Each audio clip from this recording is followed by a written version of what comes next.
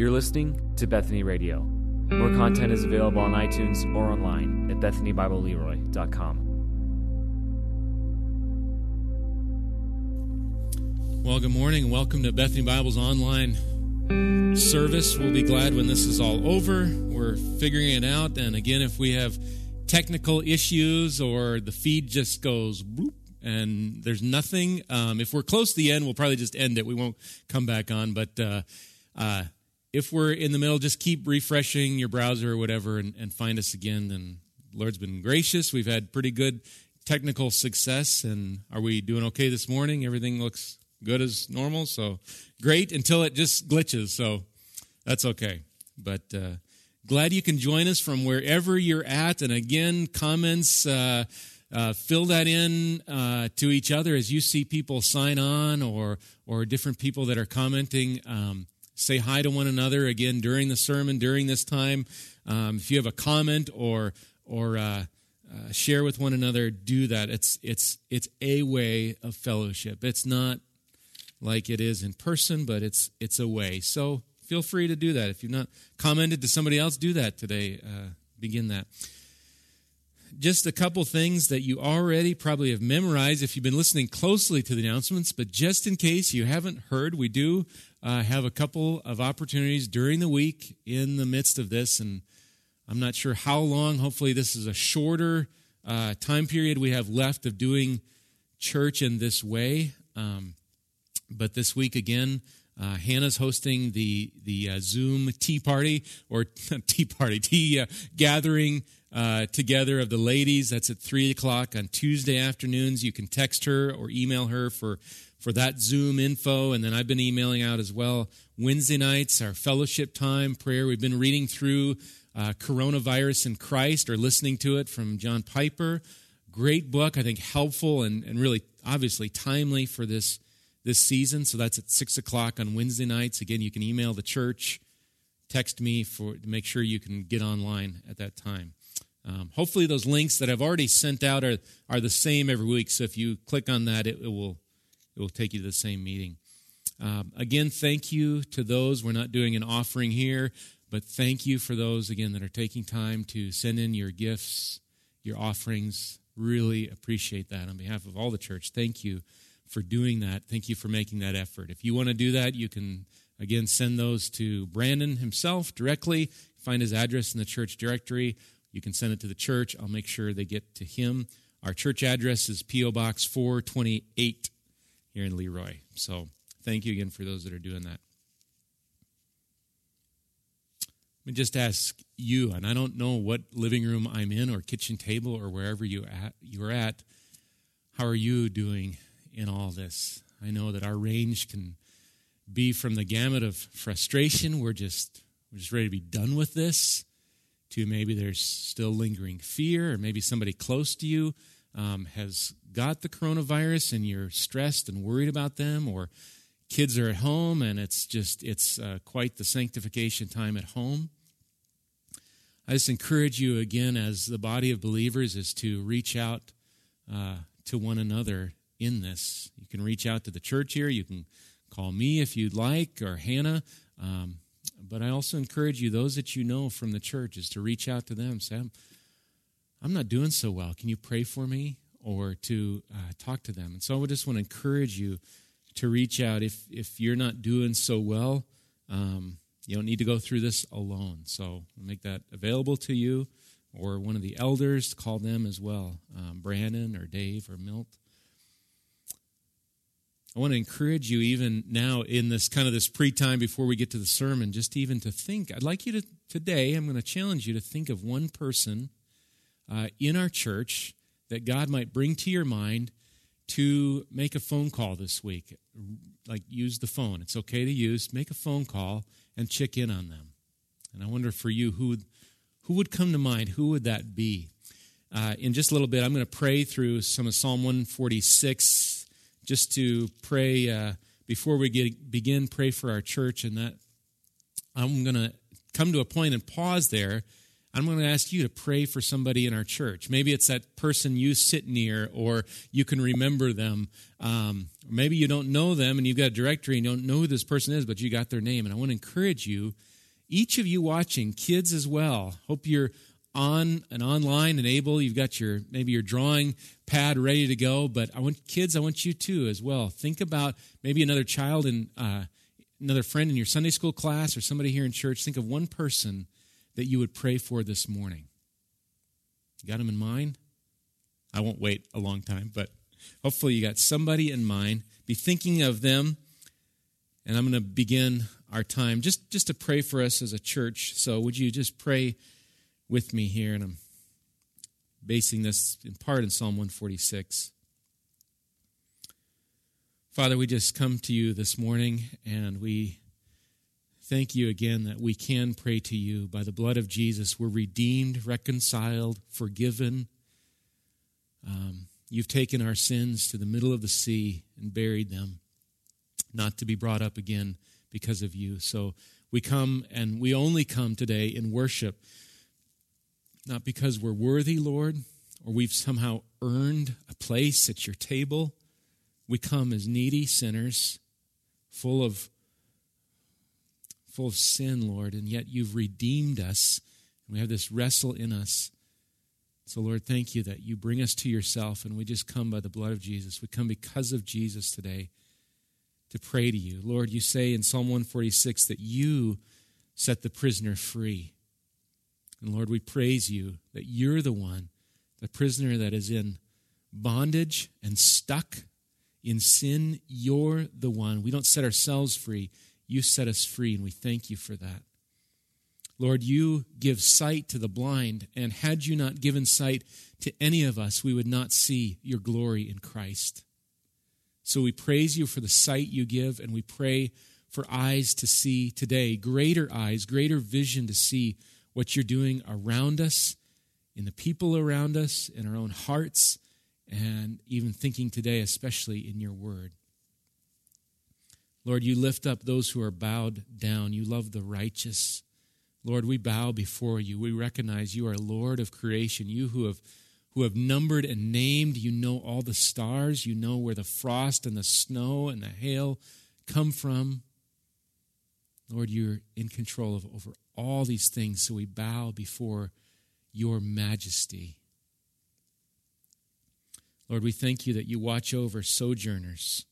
You uphold widows and fatherless. And Lord, I pray for widows that are watching today, fatherless that are watching today. Would you uphold them by your strength and power?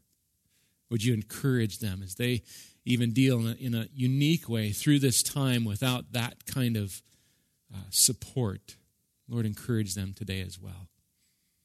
And now as you, Bethany, as you're praying along with me, would you just take some time? I'm going to be quiet here, so your sound is not off, the feed has not gone cold, but would you just take time and pray for that one person that you're thinking of in our church? Pray for them, and then we'll end here.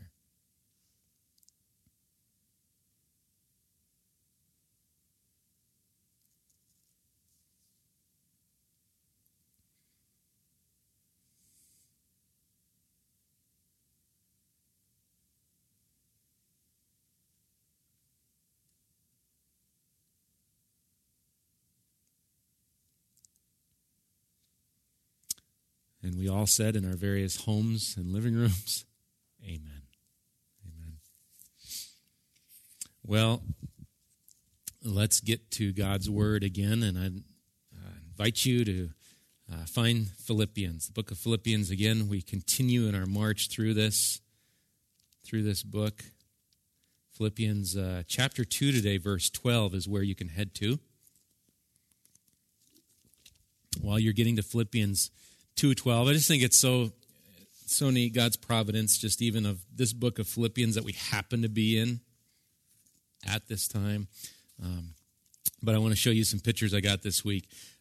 Boy, I'm sure grateful. Thank you for all kids that are watching and you're paying attention. Thank you, and I appreciate Malachi and Micah and Molly faithfully mailing to me their pictures. This is just wonderful. I just so appreciate every week getting these.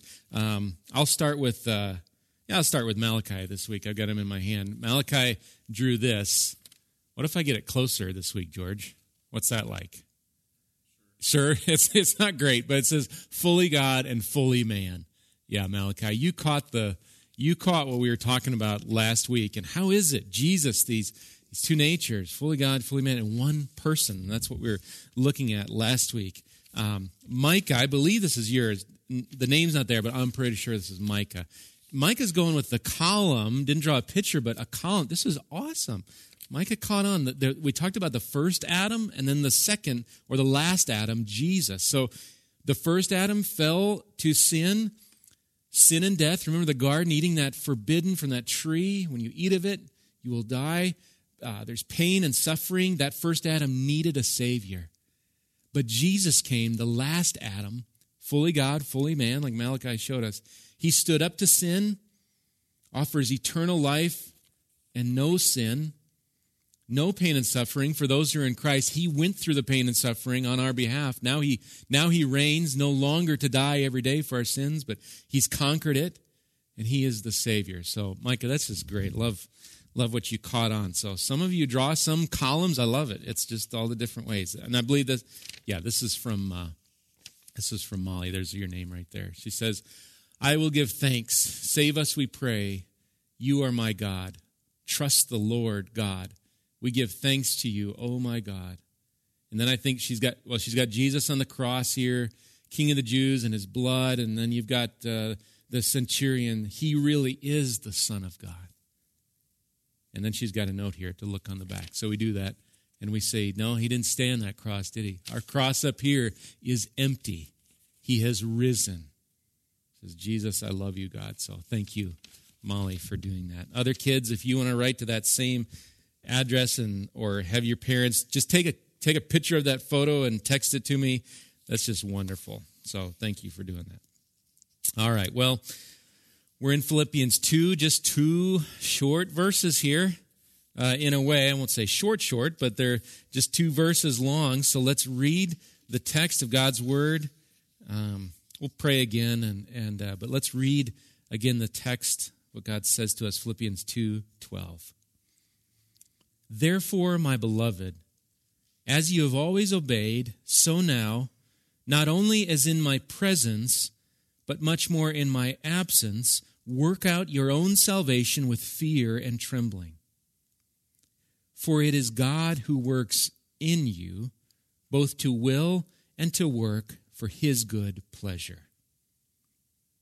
And it's just, maybe it's out of habit, but let's just pray again, because I don't think we can ask enough for the God to bless our time. So just join with me in prayer. Lord, I just pray right now as we go through this passage that can be challenging and can offer up fear, maybe even just in the reading of it. What is this? Working out our salvation. What is this fear and trembling? Oh, Lord, would you just work in this time again?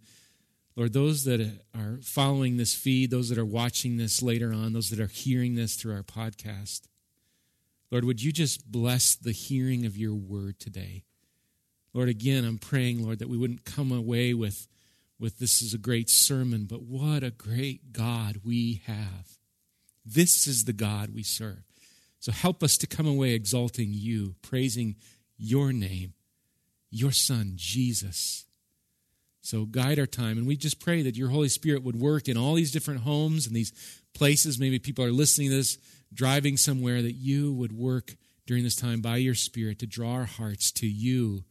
And then, Lord, what are you calling us to do? What is Paul in your word here? What is he calling us? So guide us to hear that as well. And we ask your blessing and your work in this time, Lord. In Jesus' name, amen. Well, this is a powerfully packed section of just two verses. You've got this idea in here, work out your own salvation. You know, maybe you're thinking, well, I thought salvation was by grace and not works. What's this doing here? And then you've got fear and trembling. I mean, aren't we reconciled to God, right? This is what Christ has done. Why is there still fear and trembling going on? I thought we were beyond this. By God's grace, I want to work through this section, kind of inch by inch, as it were, here through this and examine the glory of a God who works in us by his grace for his good will. So we want to see God through this, but we'll just kind of work through it little by little. What's this? What's going on here? And hopefully God will do the work to bring us a right understanding of this passage. So let's look again at verse 12. Therefore, my beloved, as you have always obeyed, so now, not only as in my presence, but much more in my absence, work out your own salvation with fear and trembling. The first word here, at least in the ESV, I think it's probably like this for every other one. The first word of verse 12 really sets up the context of this particular study of here. It's that word, therefore.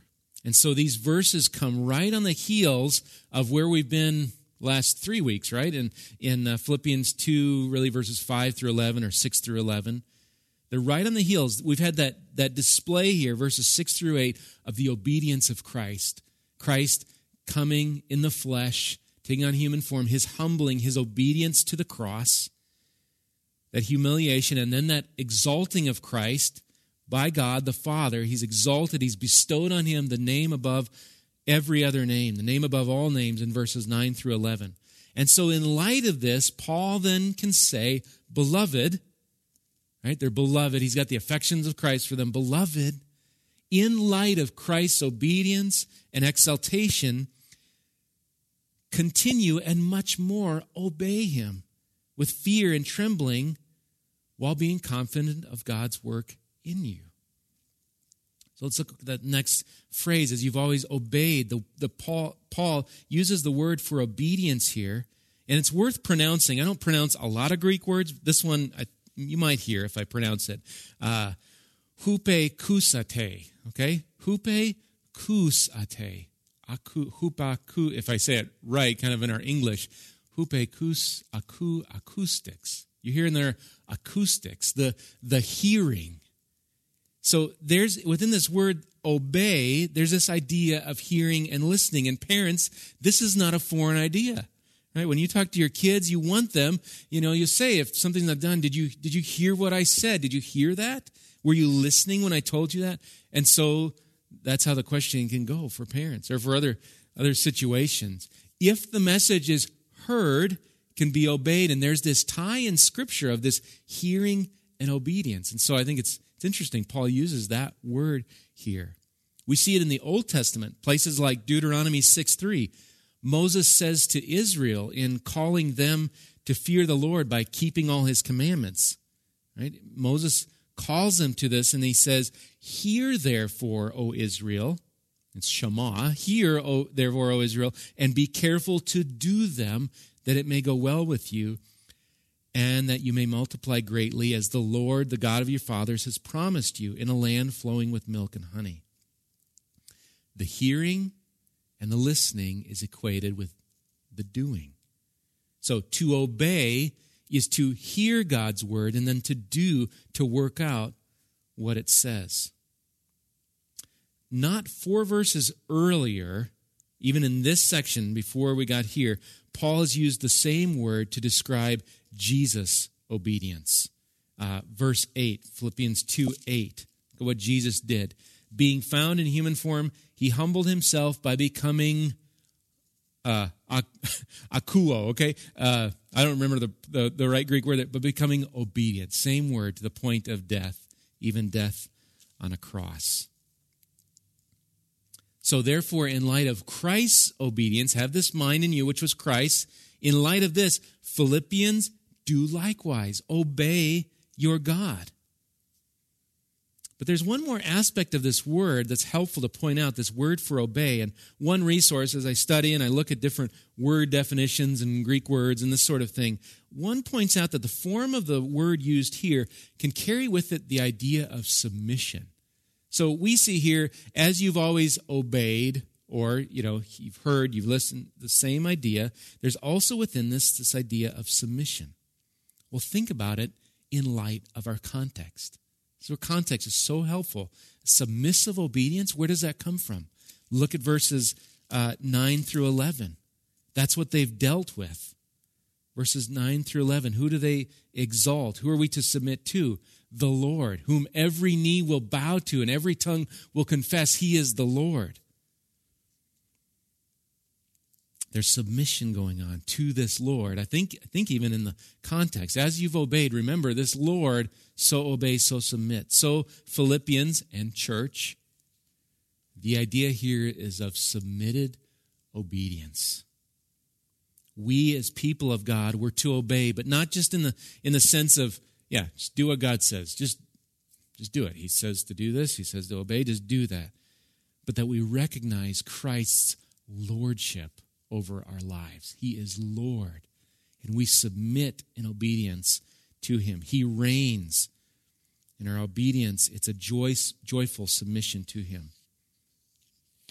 And that submission is whether anybody's around or not. You see, Paul here has in this next phrase, he calls them to obedience, not only as in my presence, but much more in my absence. Not only when I'm with you, but when I'm away from you. And we're familiar with the temptation in this. In front of certain people, our guard is up. We're going to be on our best behavior. But when they leave or when they're absent or when we're alone in a room, are we obeying? Are we submitted? Or are we just doing it because other people are around? And so when people are absent, there can be a slackening to that. You know, in one sense, in our present coronavirus stay-at-home, this idea that's going on, in a sense, we're living this out in these days. We're not present with one another. We're absent from one another.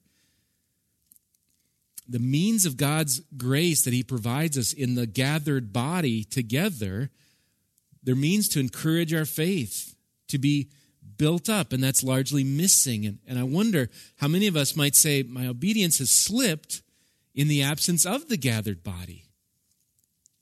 We lack the accountability, routine to some part.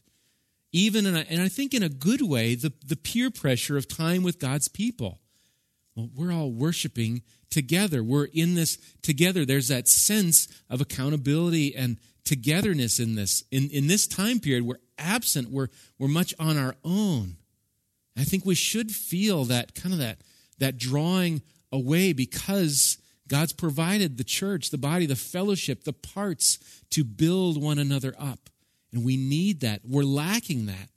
We've got some helps. I mean, we're Facebook. A comment will be nice, but a Zoom meeting or those sorts of things, and I hope you can take advantage of those. There's something, but true fellowship, true building up, we're lacking. So, we'll look forward to that day we can be together, and in the meantime, call somebody. Make that a way of filling in that gap.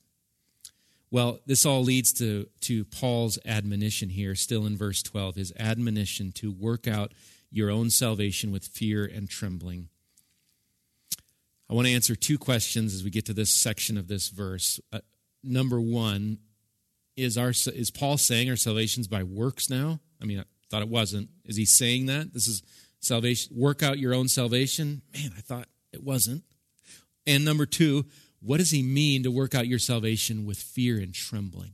What does that mean? So let's just take those two questions. Is our salvation by works? The quick answer is no.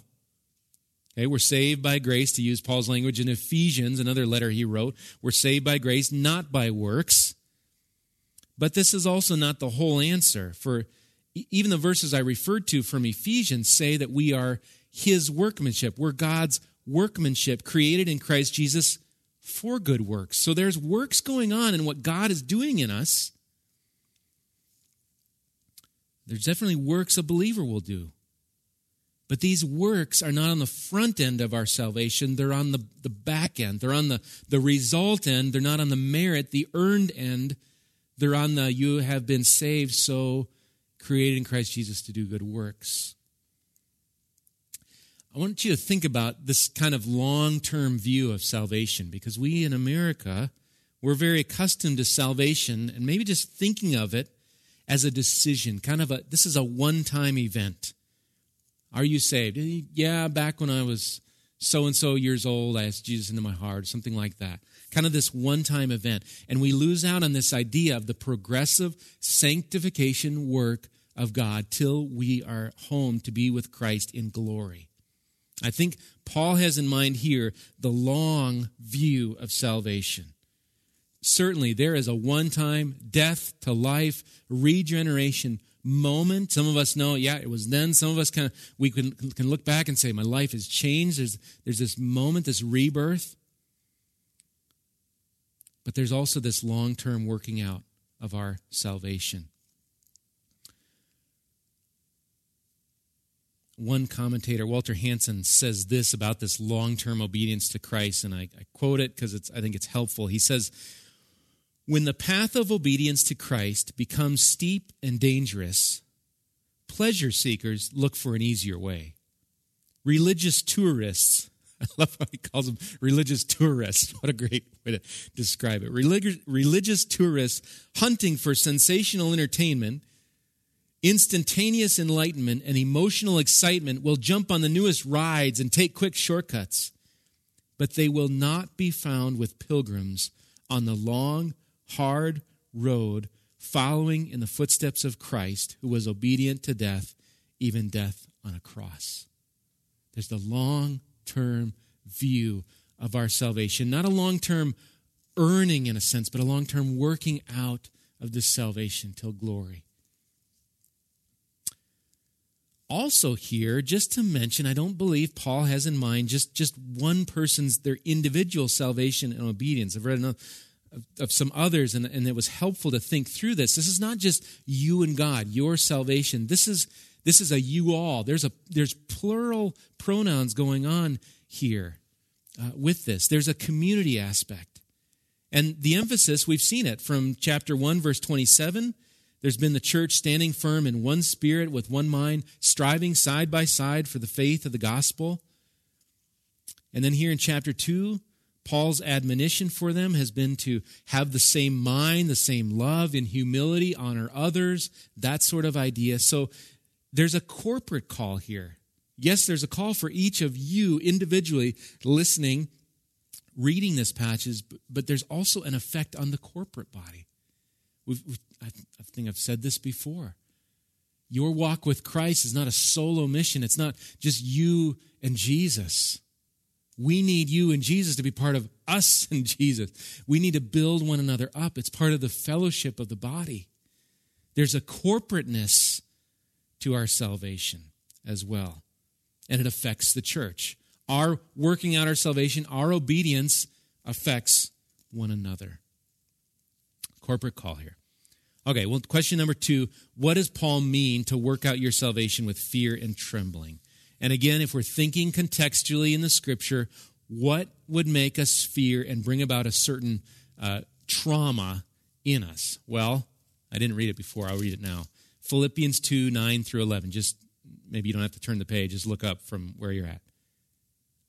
Why would we fear and tremble? Listen to who we serve. Therefore, God has highly exalted him and bestowed on him the name that is above every name, so that at the name of Jesus, every knee should bow in heaven and on earth and under the earth. It's everywhere. And every tongue confess that Jesus Christ is Lord, to the glory of God the Father. The fear and trembling here for the believer, they're not in a sense of being scared for your life, but there's a sense of a fear of reverence and exaltation of Christ, his status as Lord and King, and recognizing him. I mean, I think we can see this. I'm sure if the president walked into our houses, we would have a certain amount, hopefully, of reverence. How much greater, you take that amount, or maybe your favorite celebrity, whatever, this, oh, wow, I'm in the presence, whatever, of them. No, that's all just fades when we say, look at Jesus. He's above all this, heaven, earth, under the earth.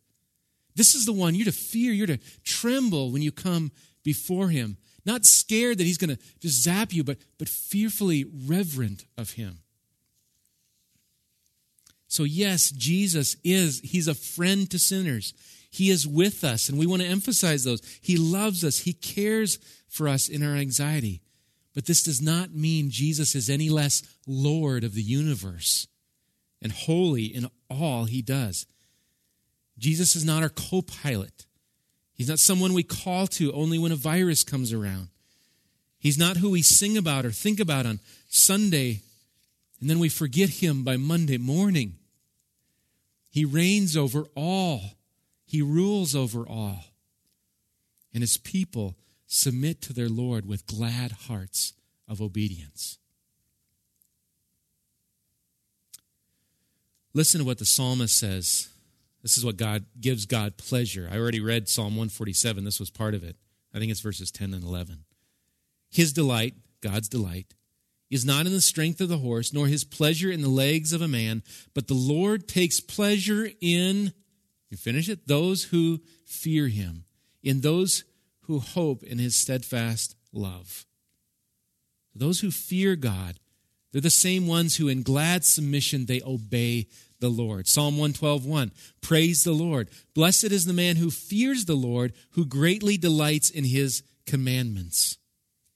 Or if you're on the 2-year reading plan, perhaps you just read through Ecclesiastes and chapter 12, verse 13. The end of the matter, all has been heard. Fear God and keep his commandments, for this is the whole duty of man. You see the tie-in with Paul? Paul tells the Philippians, and we as a church, we need to hear this today, obey, whether I'm present, whether I'm absent, with fear and trembling, obey your Lord and Savior. But praise God, praise the Lord, this is not where Paul ends, and we have verse 13.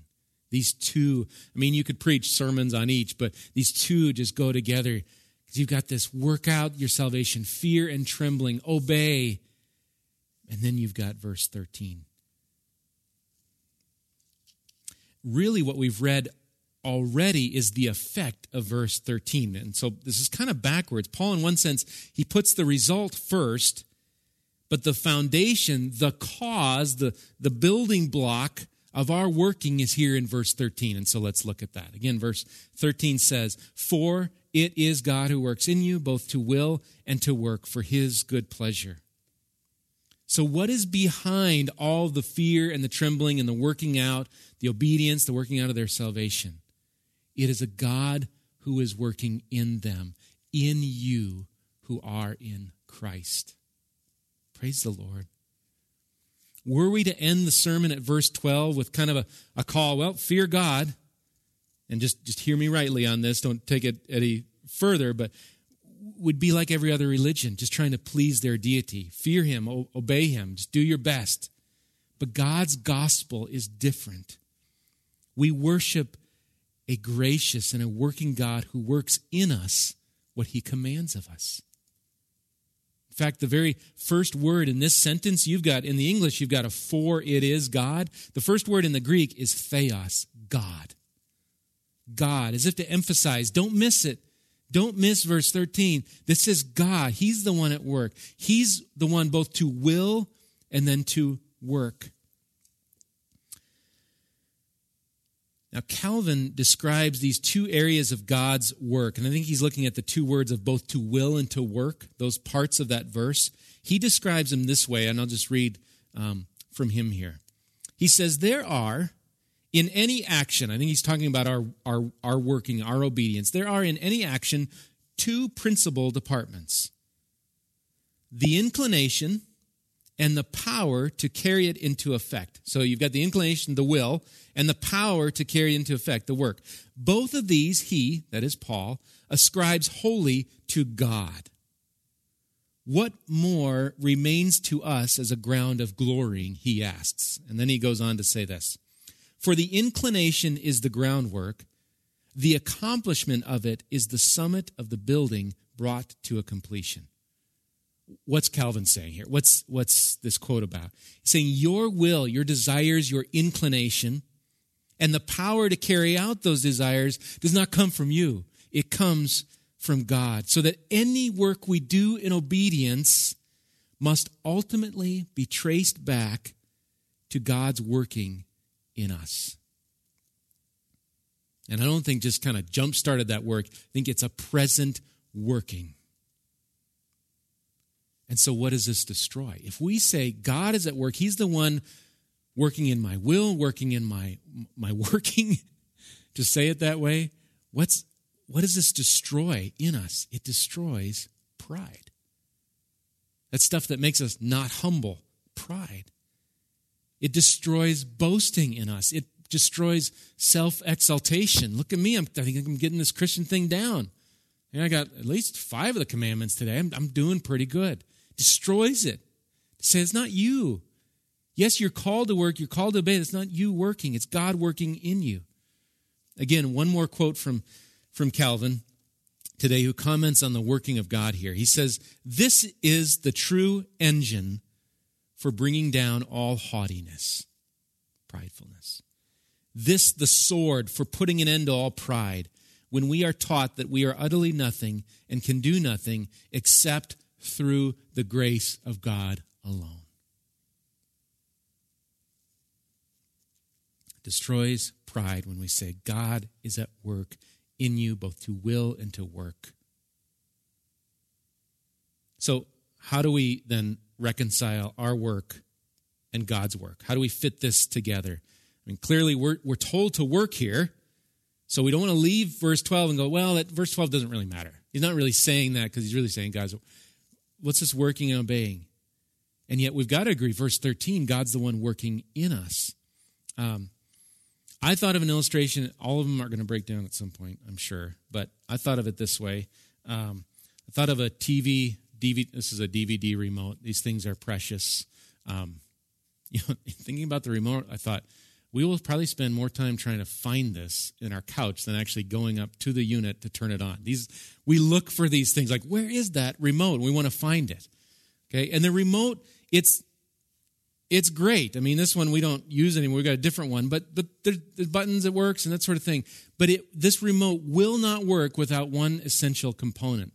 I don't know if you can see on the back of it, but this is the component that this thing right now is dead, and it takes 2 AAA batteries. This remote is dead. It is not going to work without the batteries in it. It's worthless. It will do its work as long as it's got the batteries. So we could ask, when the remote changes the channel or the DVD or whatever it is, what did the work? What was at work there? Was it the remote or the batteries?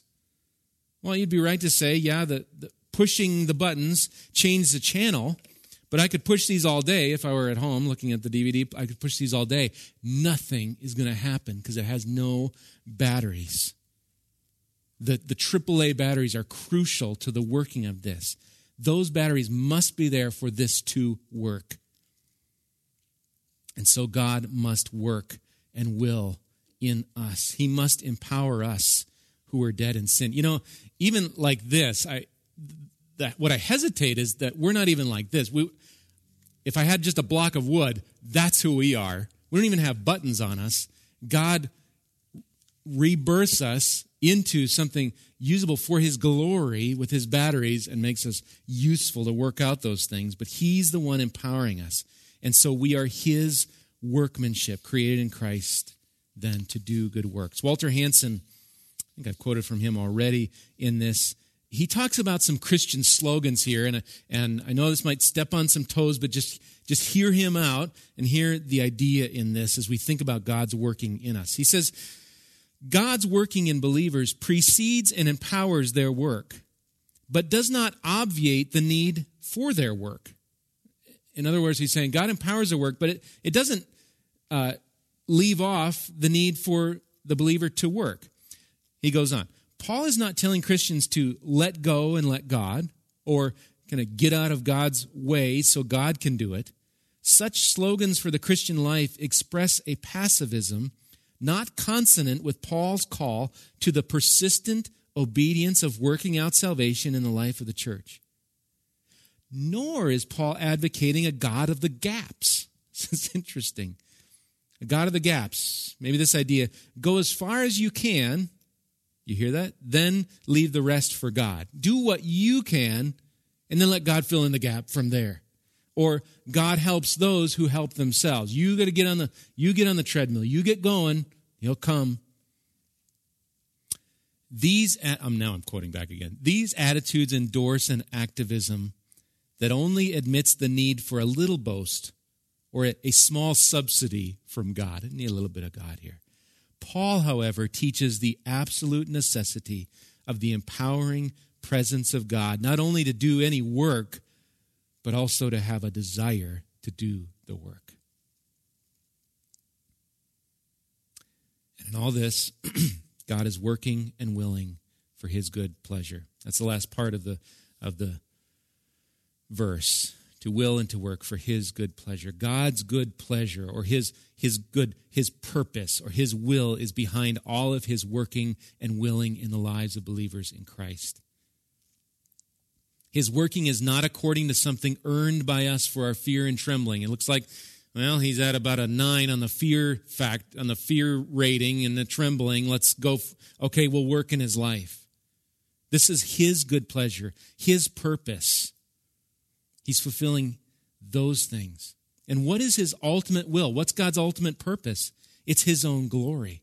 We even see that in this very book. Paul prayed for the Philippians in chapter 1, verse 9, that they would be pure and blameless, filled with the fruit of righteousness. That kind of sounds like this working out the salvation, this fruit of righteousness that comes through Jesus Christ to the glory of God.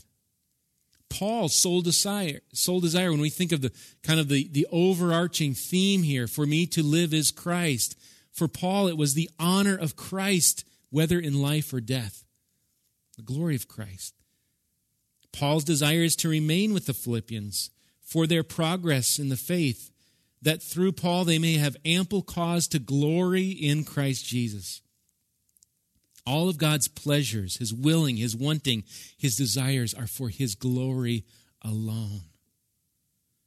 And when he works in us the ability, the willingness to submit to him, it gives God pleasure. It glorifies him. I think Jude verses 24 and 25 sum it up well. It says, "Now to him who is able to keep you from stumbling and to present you blameless before the presence of his glory with great joy, to the only God our Savior, through Jesus Christ our Lord, be glory, majesty, dominion, and authority before all time and now and forever. Amen." It's all about the glory of God. As we draw this to a close, I think of two kinds of people, and this is original with me, but I think I've heard it somewhere. I think of two people, and I don't know if it was these verses, but two kinds of people hearing these verses here, and I want to address that really, really briefly here. And maybe you're somewhere in between, but maybe one type of person, we read through verses 12 and 13, these short verses, and some of you read this passage and you hear that first part on fear and trembling, this working out of one's salvation. And you hear this, not in terms of, okay, this is motivating to go follow Jesus. These are scary terms. You're the fear and trembling. Yeah, that's where I'm at most of the time. I'm mostly fearing and trembling because I'm not sure. There's a lack of an assurance going on. Even though verse 13 clearly shows God is at work, he's the one working in you. You just can't seem to get verse 12 out of your minds. And so you need to hear verse 13. You need to hear that loud. It's God working in you, willing and working in you. Calvin, I guess I lied. I got one more quote. Calvin says, "Yet so far is this fear from disturbing tranquility of conscience and shaking confidence that it rather confirms it. For distrust of ourselves leads us to lean more confidently upon the mercy of God." You hear what he's saying? If you have a fear and a trembling, going, I don't know if I can make this, I don't know if I can do this, what a gracious place to be to say, that's where you then look for the mercy of God and say, oh Lord, be praised. You are doing this. Confirms, shouldn't shake your confidence, it should confirm it, this fear. Think of Philippians 1:6, "And I am sure of this," Paul says, "that he who began a good work in you will bring it to completion at the day of Jesus Christ." You need to hear that. He who began that work will bring it to completion. Now, that's one type of person. Listen, there's a second. And maybe that's those that are just content in your current salvation. I think I'm doing pretty good. Life's going all right. I think I got this down. Sure, I pull out my Bible every so often. I think I'm doing all right. Some of you, hearing this passage, you could use some more fear and trembling in your life.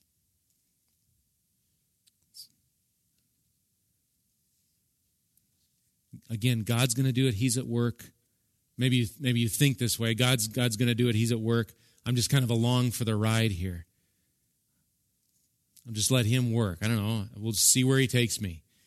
Or perhaps there's a pride. There's a confidence in your work. I'm doing all right. And with fear and trembling, you need to have eyes again to see the majesty and the holiness, the awe of God, the true lordship of Christ that calls you to give everything for the sake of Christ, to leave everything, if need be, to follow him, to no longer have the cares of this world, but say, I'm yours, Jesus. I fear you. You're my Lord, and I will follow. And Lord, do what you're commanding. Work in me in that way. Well, I don't know what place you're at, or maybe you're somewhere in between. But I pray that you work through this. And I want to just give you a little bit of time before I close in prayer to work through that, to pray on your own, just a little short time of quiet here to pray on your own. Maybe there's some pride and self-confidence. It says, I've been doing all right. You need to just squash that and confess it. Maybe there's just some thankfulness. You need to say, thank you, Lord, for your grace. I've been trying to do this on my own. I've been trying to work out my salvation, thinking it's up to me, and I've not been acknowledging and grateful that you've already been done and are doing the work in me. So take a minute where you're at to either confess the pride or thankfulness, somewhere in between, and then I'll close us in prayer. Lord, we're just thankful today for your grace. You are gracious. Thank you that we can just look to you, Lord, in our doubts and our lack of assurance, in our fear and trembling, and we can say, oh God, you work in us.